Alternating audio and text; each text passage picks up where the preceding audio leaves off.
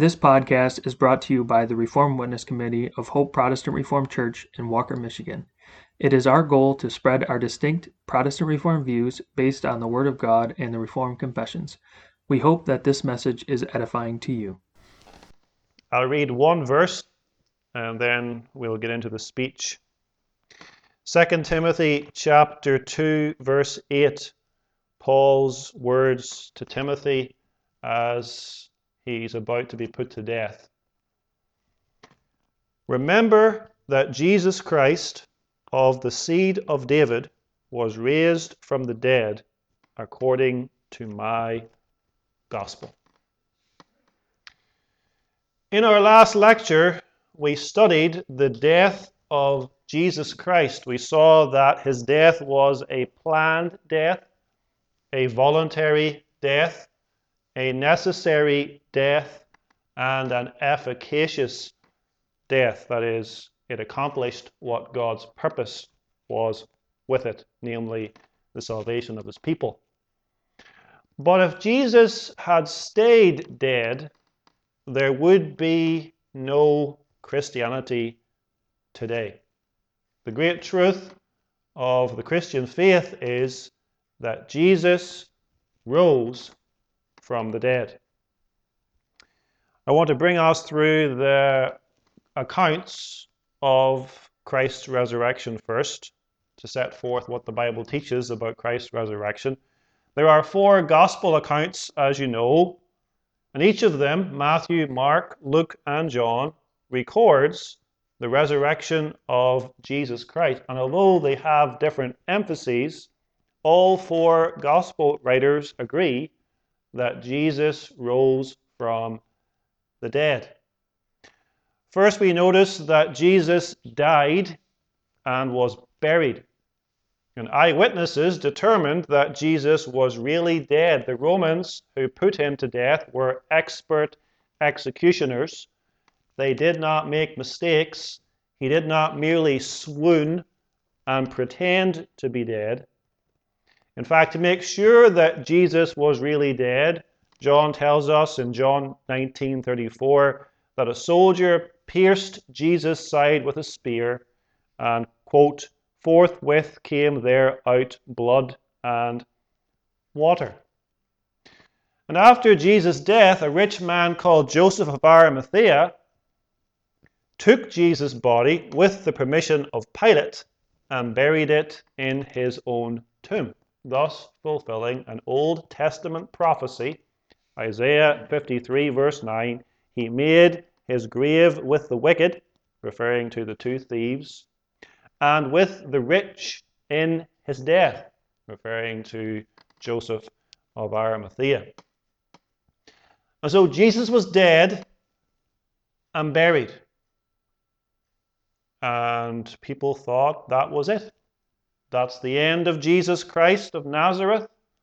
All of our hopes in him as the Messiah have come to an end. But Jesus' enemies were nervous. They remembered what Jesus had said when he was alive. He had said on multiple occasions that he would rise again from the dead on the 3rd day. They, of course, did not believe that was possible, but they were afraid that a rumor might spread that the disciples might steal the body, and so to make sure that could not happen, they asked Pilate, the Roman governor, to secure the tomb. And so Jesus was placed into a tomb which was hewn out of solid rock, and a huge stone was rolled in front of the mouth of that tomb, and that stone was then sealed with the seal of the Roman governor. And soldiers then guarded the tomb, and all of this made it impossible that Jesus could simply escape if he were still alive, or that someone could steal his body. Besides that, no one expected that Jesus would rise from the dead, and therefore the disciples were not interested in stealing his body. Now, the actual resurrection of Jesus, it took place inside the tomb very early on the first day of the week, which we call Sunday. No one witnessed the actual moment of the resurrection when the body of Jesus was reanimated, when his soul and body were reunited, and when he left the tomb in a glorified human nature. Here's how Matthew describes it. And behold, there was a great earthquake, for the angel of the Lord descended from heaven and came and rolled back the stone from the door and sat upon it. His countenance was like lightning, and his raiment white as snow. And for fear of him, the keepers, that's the guards, did shake and became as dead men. So Jesus rose from the tomb early on the first day of the week, and he appeared to many witnesses. And the first witnesses were the women. On the first day of the week, at dawn, early in the morning, a group of women, perhaps as many as 5, approached the tomb. And they had come not because they expected to see a risen Lord Jesus. They had come because they desired to anoint the body of the dead Jesus. And as they walked towards the tomb, they discussed a question that they had. And here's their question, Mark 16, verse 3. Who shall roll us away the stone from the door of the sepulchre? That was the question. Who's going to take away the stone so that we can anoint the dead body?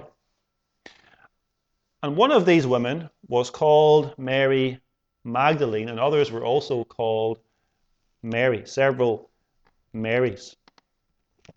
And as the women approached the tomb, they saw that the stone had been rolled away and the keepers were gone. They had been terrified and run away, the keepers had.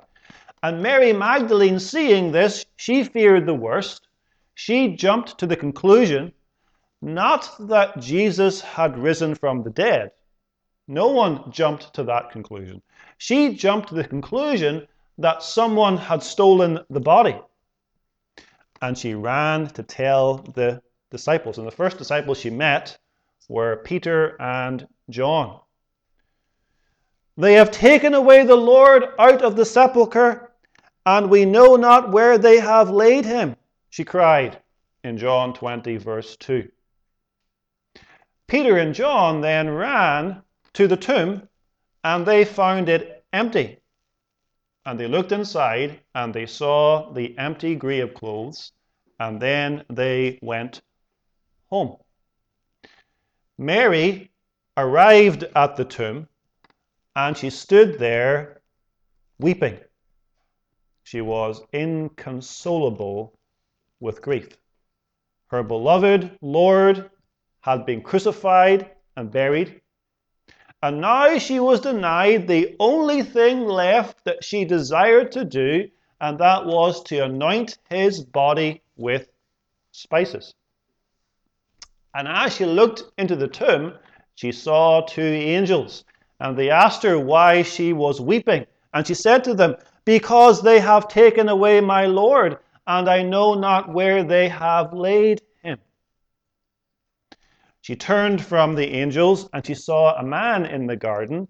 She thought he was the gardener, and she said to him, Sir, if thou hast borne him or carried him away, tell me where thou hast laid him, and I will take him away. And at that point, the man said to her, Mary, and she recognized who he was. it was Jesus. It was her Lord and Savior. He was alive. And Jesus commanded her to go and tell the disciples that he had risen from the dead. And Mary was filled with joy. So she was the first witness of the resurrection. Meanwhile, the other women who had not gone with Mary Magdalene when she had run away, they continued to the tomb, and there they met the angels. And the angels said to them, in Luke 24, "Why seek ye the living among the dead? He is not here, but is risen." And so the women, filled with joy, left the graveyard to find the disciples, to tell them what the angels had said. And as they were making their way, Jesus himself appeared to them and said, "All hail," in Matthew 28, verse 9. In response, they held him by the feet, verse 9 tells us, and they worshipped him. So the second eyewitnesses of the risen Lord Jesus were these other women. First Mary Magdalene, and then these other women. But the male disciples refused to believe them. You see, they weren't credulous. They weren't gullible people. They didn't just simply believe things because they were told them. They refused to believe these women. That was wrong of them, of course, because Jesus himself had prophesied that he would rise from the dead. But they were not ready to believe. They were not expecting him to rise from the dead. I emphasize that because you mustn't think that the disciples were sitting there for 3 days thinking, on the third day, he's going to rise from the dead. That was the opposite of what they were thinking. They thought it was all over. They had no joy in their lives. They were sad and depressed because Jesus had died and they had not expected it. So we have Mary Magdalene, and then we have the other women, and the third group of people to whom Jesus showed himself were 2 disciples on the road to Emmaus. That same day, 2 men, one of whom was called Cleopas, were walking home. They were returning from Jerusalem to Emmaus, which was a small village about 10 kilometers from Jerusalem, and they were talking about what they had experienced in Jerusalem in the last few days. How Jesus had been arrested and tried and put to death and buried, and how there were strange rumors going around that women had seen him risen from the dead. And they were sad because they thought that this Jesus was the Messiah. And they believed because he was crucified, dead, and buried that they were now mistaken. And as they walked and talked, a third man joined them. And he asked them what they were talking about. And they said to him, "Are you a stranger in Jerusalem? You haven't heard what has happened in the last couple of days?" And then this man, he rebuked them. "O fools," he said, "O fools, and slow of heart to believe all that the prophets have spoken, ought not Christ have suffered these things and to enter into his glory?" And then this man explains to them from the Old Testament scriptures how the Christ must suffer and then enter his glory. He explained from all the Old Testament scriptures about himself. But they did not yet recognize who this man was. They invited him in for dinner. And as they broke bread together, their eyes were opened and they recognized him as Jesus Christ, and then he vanished. And immediately Cleopas and his friend returned back to Jerusalem in a hurry to tell the disciples what they had seen. "The Lord is risen indeed," they say, in Luke 24, verse 34. So Mary Magdalene, and then the other women, and then Cleopas and this other disciple on the road to Emmaus. And then fourth, the disciples in the upper room. Remember, there were 12 disciples. Judas Iscariot was dead. He had betrayed Jesus and hanged himself. And so the 11 disciples, they're called then. As Cleopas and his friend were telling their story, Jesus himself appeared in the upper room. And the door of the upper room was locked because the disciples were in hiding. They were afraid. Jesus had been arrested and put to death. Would they possibly be next?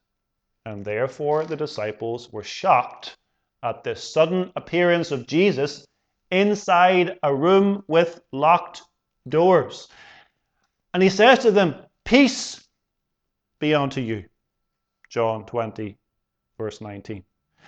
And they were troubled and afraid, and they thought that they had seen a spirit, a ghost, not a real man of flesh. "Why are ye so troubled?" he asked. "Why do thoughts arise in your hearts? Behold my hands and my feet, that it is I myself. Handle me and see, for a spirit hath not flesh and bones, as ye see me have." And to prove that he was a real man of flesh and bones, risen from the dead, he asked for food, and he ate a piece of fish and honeycomb before them. And when they saw him, they were filled with joy and wonder. I said the 11 disciples, however, there were only 10, because one of them was missing, Thomas. So Mary Magdalene, the other women, the disciples on the road to Emmaus, the 10 disciples in the upper room, and then we call him Doubting Thomas. Thomas, for some reason, had not been present in the upper room. He had missed the appearance of Jesus. And the disciples, of course, were keen to tell Thomas. "We have seen the Lord," they said in John 20, verse 25. But Thomas refused to believe.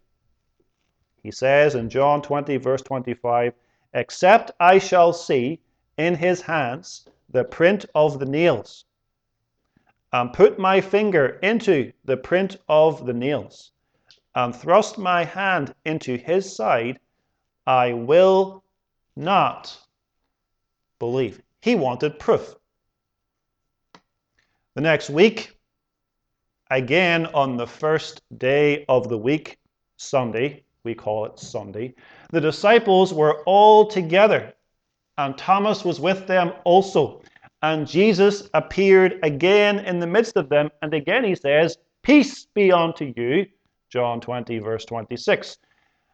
And Jesus then turns to Thomas, and he says to Thomas, "Reach hither thy finger, and behold my hands, and reach hither thy hand, and thrust it into my side, and be not faithless, but believing."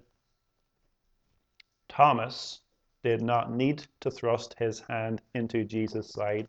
He did not need to put his fingers into the nail prints in his hands. He believed. He saw him. He responds to Jesus in these words, "My Lord and my God." He wasn't swearing. He was making a confession. He was saying to Jesus, "Jesus, you are my Lord and you are my God. And Christ says to Thomas, Thomas, because thou hast seen me, thou hast believed. Blessed are they that have not seen and yet have believed. Christians in every age are blessed through faith in the risen Lord Jesus, although we have not seen him, because we believe the record of his resurrection as recorded in the Holy Scriptures. So Mary Magdalene, the other women, the two on the road to Emmaus, the 10 disciples, the 11 disciples, including Thomas, and then we have the 7 disciples in Galilee. We're told that on a later occasion, 7 of Jesus' disciples were fishing on the Sea of Galilee. They were called Peter, Nathanael, Thomas, James and John, the sons of Zebedee, and then 2 other unnamed disciples in John 21, verse 2. And they fished all night, and they caught nothing. A man appeared on the seashore and called to them, Children, have ye any meat or food? He asked. Their answer was, No. And the man said, Cast the net on the right side of the ship, and ye shall find. When they did so, they caught a huge number of fish. And John recognized that this man was Jesus. It is the Lord, he said. And Peter jumped into the water and swam to the shore, and the other disciples followed in the boat and brought the net of fish. And on the seashore, the disciples had a meal with Jesus, and Jesus had a special interview with Peter in which he forgave him for his earlier sin of denying him 3 times. Those are all of the appearances of the risen Lord Jesus recorded for us in the 4 Gospels, and Paul makes one more mention in 1 Corinthians chapter 15. For I delivered, he said, unto you first of all that which I also received, how that Christ died for our sins according to the Scriptures, and that he was buried, and that he rose again the 3rd day according to the Scriptures, and that he was seen of Cephas, that's Peter, then of the 12. After that he was seen of above 500 brethren at once, of whom the greater part remain unto this present, but some are fallen asleep. After that he was seen of James, that's his brother James, then of all the apostles, and last of all he was seen of me also, that is Paul, as of one born out of due time. And so between the day of his resurrection on that first day of the week until his ascension into heaven, we have a 40-day period. And during that time, he appeared on multiple occasions to his disciples. Many of them are recorded for us in the New Testament Scriptures. But one thing about these appearances is striking. No one expected him to rise from the dead. They ought to have expected it because he had promised it. And if they had paid attention to his teachings, they should have known it. But they didn't understand him at the time. And so when he died, they thought, he's dead. That's it. His teachings were good, but clearly we were mistaken. He can't be the Son of God. He can't be the Messiah we were expecting. It's over.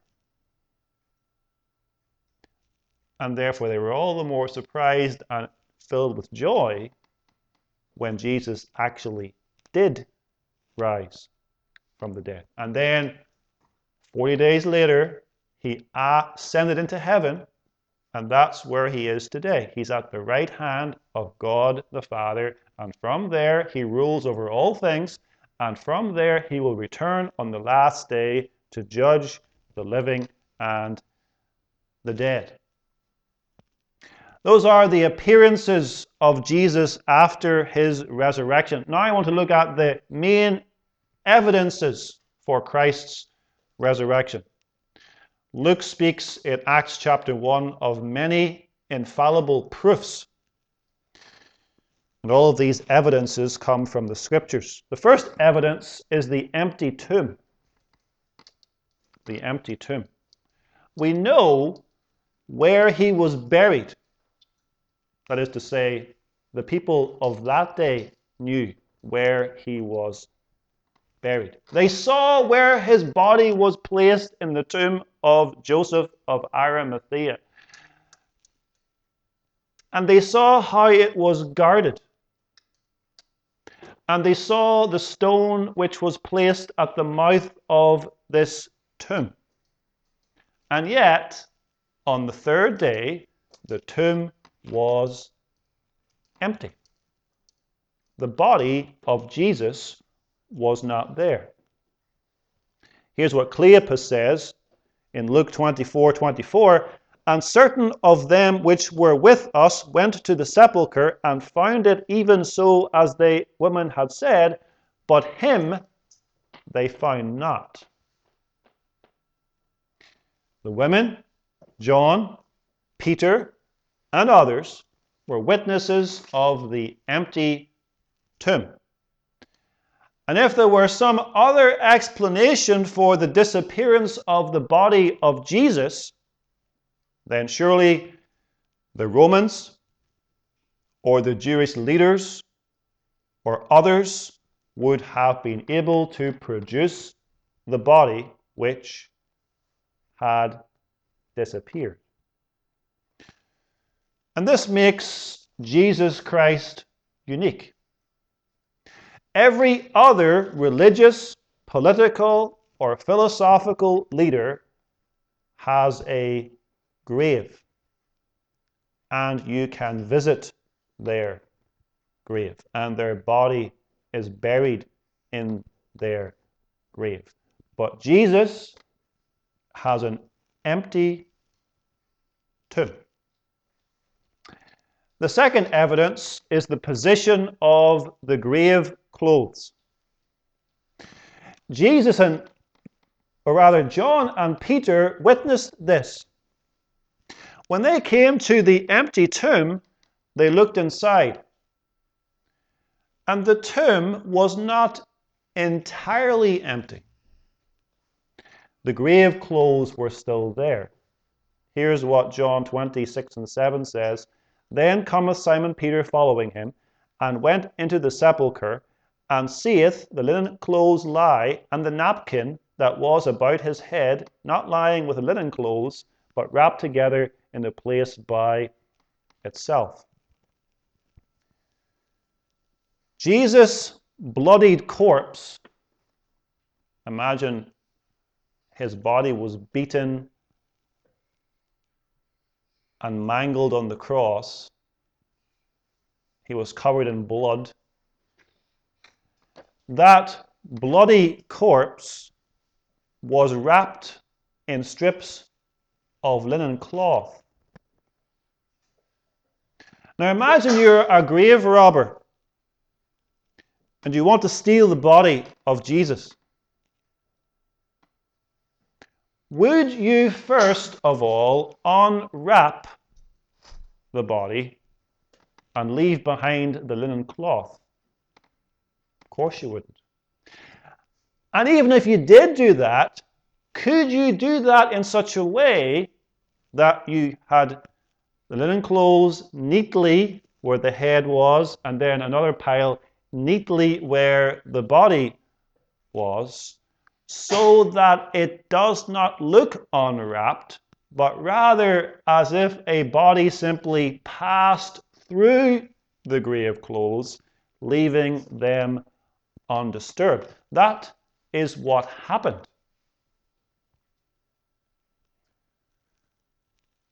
If I were to wrap you head to toe in strips of cloth and then ask you to unwrap yourself, you couldn't actually produce such a clean and tidy pile of grave clothes that this body left behind.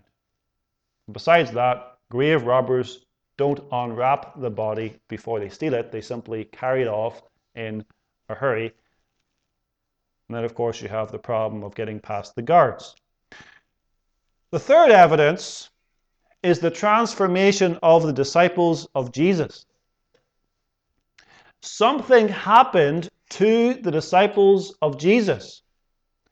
After he was arrested, they all fled. They were cowards. Peter denied Jesus 3 times. He said he did not know him. And after the death of Jesus, the disciples all went into hiding. They feared the authorities.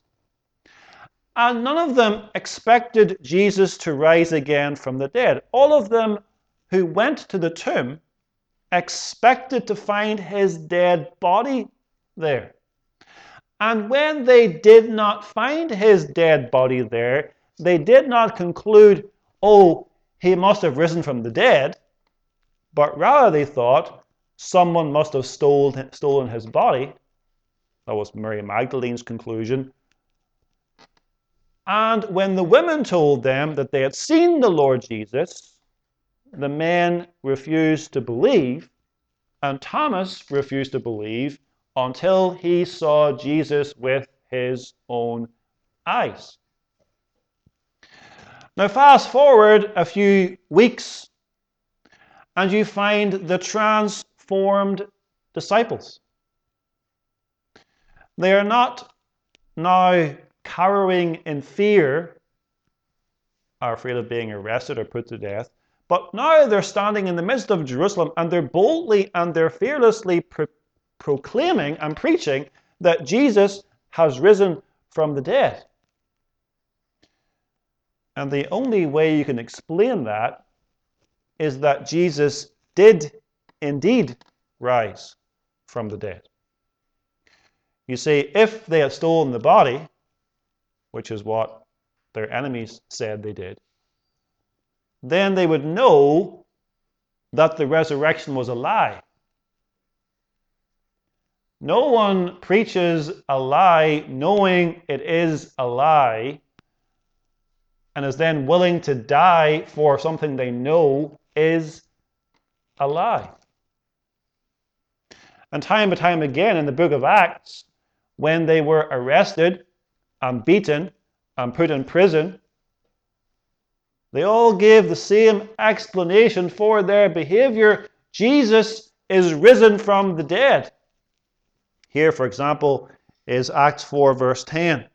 Be it known unto you all, and to all the people of Israel, that by the name of Jesus Christ of Nazareth, whom ye crucified, whom God raised from the dead, even by him doth this man stand before you whole. And all of the disciples were martyred for their belief that Jesus rose again from the dead. A person, I say, does not submit to martyrdom for something he knows is a lie.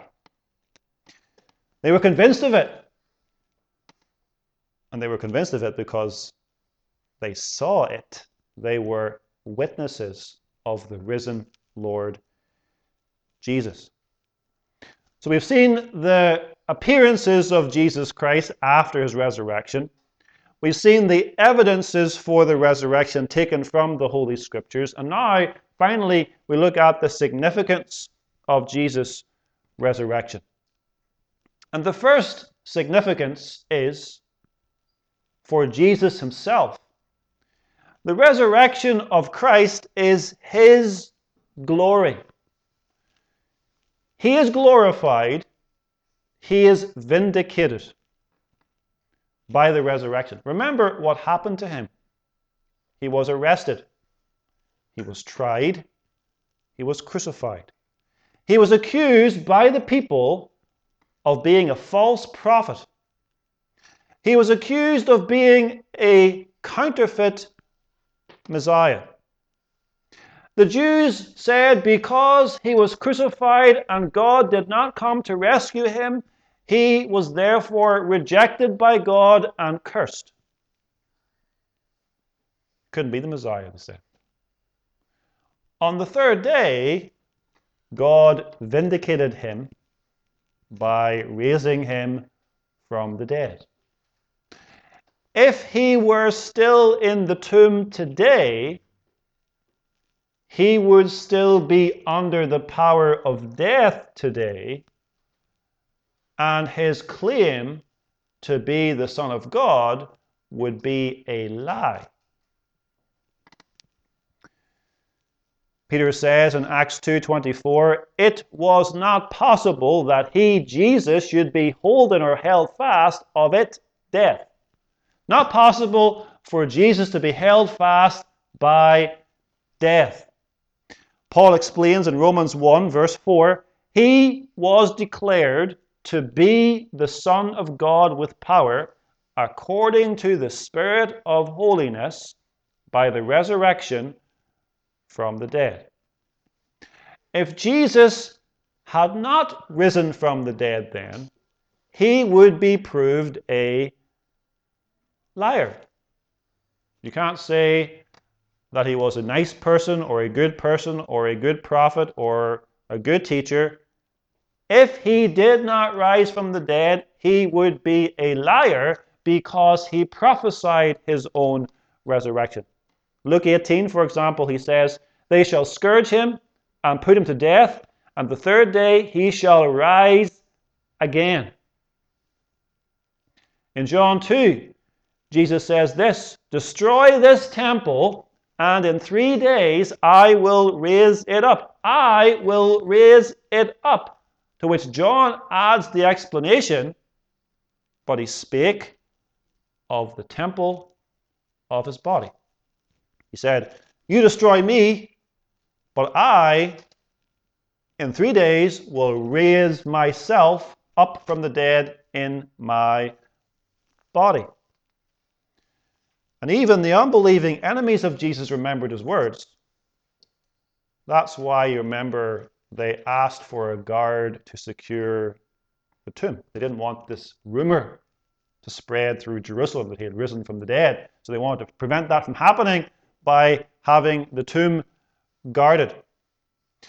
The second significance is that Jesus conquered death.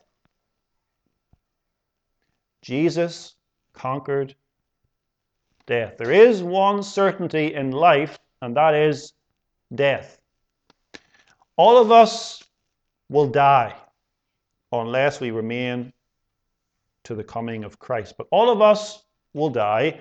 No one escapes death in this world. All men, women, and children die, and that's because of sin. Sin entered the world because of man's fall.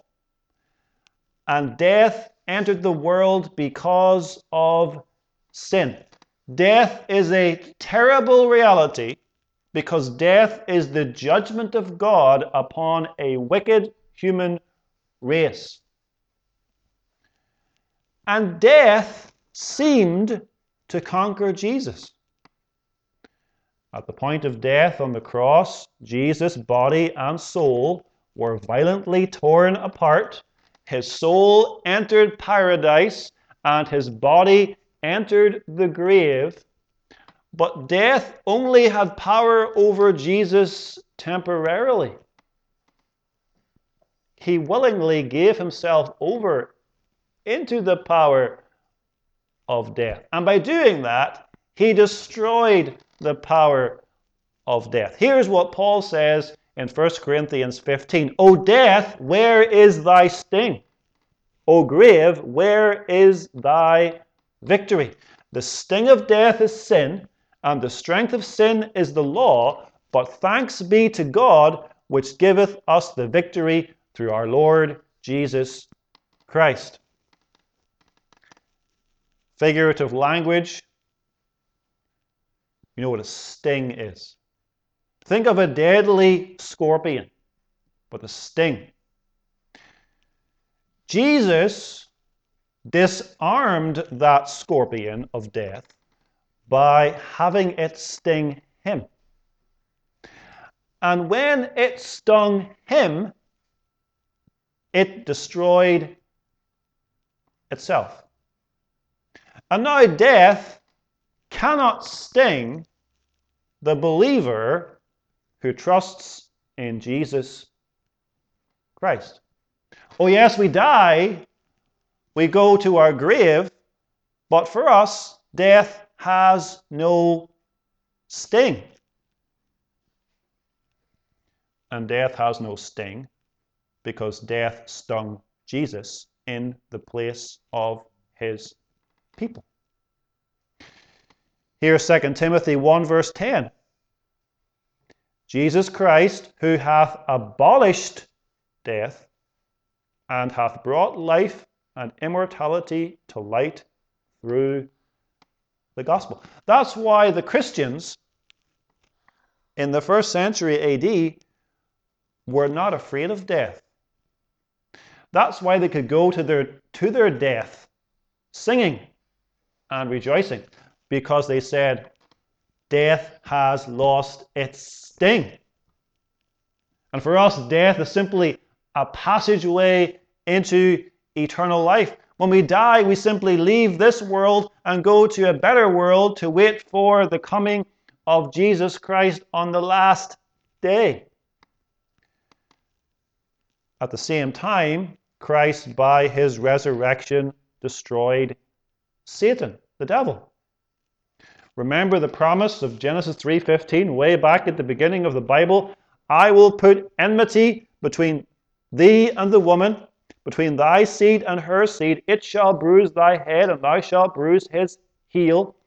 The bruising of Christ's heel took place on the cross. The crushing of the devil's head took place at the resurrection. And the letter to the Hebrews explains this in these words: For as much then as the children are partakers of flesh and blood, he also himself likewise took part of the same, that through death he might destroy him that had the power of death, that is, the devil, and deliver them who through fear of death were all their lifetime subject to bondage. Are you, this evening, afraid of death? Do you know what will happen to you when you face death?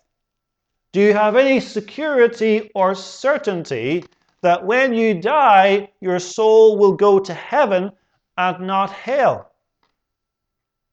The only person who can have certainty is the one who believes in Jesus Christ, who has conquered death, has taken the sting out of death, who has destroyed the devil, who has the power of death, and who has delivered those who are in fear of death.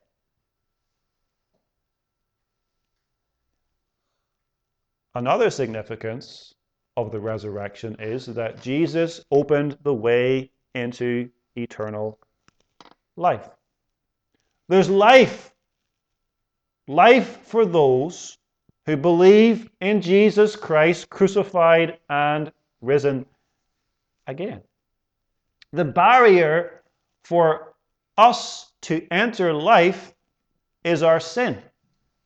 And Jesus died on the cross willingly to suffer for sin. He bore that punishment in his own body and soul on the cross. And because he rose from the dead, we can know that there is life for those who trust in him. You see, if Christ had died on the cross and then remained in the grave, we would know that Christ had not actually succeeded in paying the price of sin.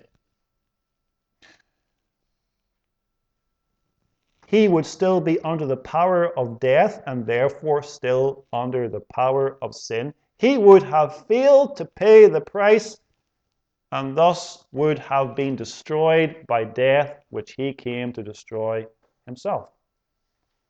That's what Paul says in 1 Corinthians 15:17. He says this, "If Christ be not raised, your faith is vain. Ye are yet in your sins." No resurrection, no salvation. That's Paul's teaching in 1 Corinthians 15. Again, he says in Romans 4:25, Christ was delivered for our offenses and was raised again for or because of our justification. The price has been paid. And we know that the price was acceptable to God, to whom it was paid, because he raised him from the dead. And now God can and does forgive sinners who believe in him. And finally, the resurrection of Christ guarantees our resurrection. All those who believe in Jesus Christ are guaranteed not only to go to heaven in the soul, but also to be raised from the dead on the last day and to be glorified in their body just as Jesus was glorified in his body. That's the hope the Christian has when he puts a loved one in the grave, a loved one who believes in Jesus Christ. Paul says about that, it's as if you're putting a seed into the ground. You sow that body into the grave in weakness and dishonor. It shall be raised again in glory and in power. But if Jesus did not rise from the dead, he therefore did not have the power to give his own body life, and therefore he will not be able to give our body life either. His resurrection guarantees the resurrection of all of his people, all those who believe in him. So the calling is, believe in this Savior today. Believe in God's own Son, only begotten Son, eternal Son, incarnate Son, crucified Son, and risen, exalted, and glorified Son. Thank you.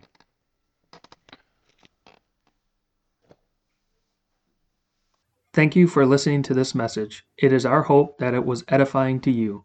Please subscribe to our podcast wherever you listen to them to be notified as future messages are published. We welcome you to join us on Sundays for worship at 9:30 a.m. and 5 o'clock p.m. You can find more information about us at our website, hopeprchurch.org. Also, you can follow us on our Hope Protestant Reformed Church Facebook page. And you can email the Reformed Witness Committee with any questions or feedback at hoperwc@gmail.com. Thank you.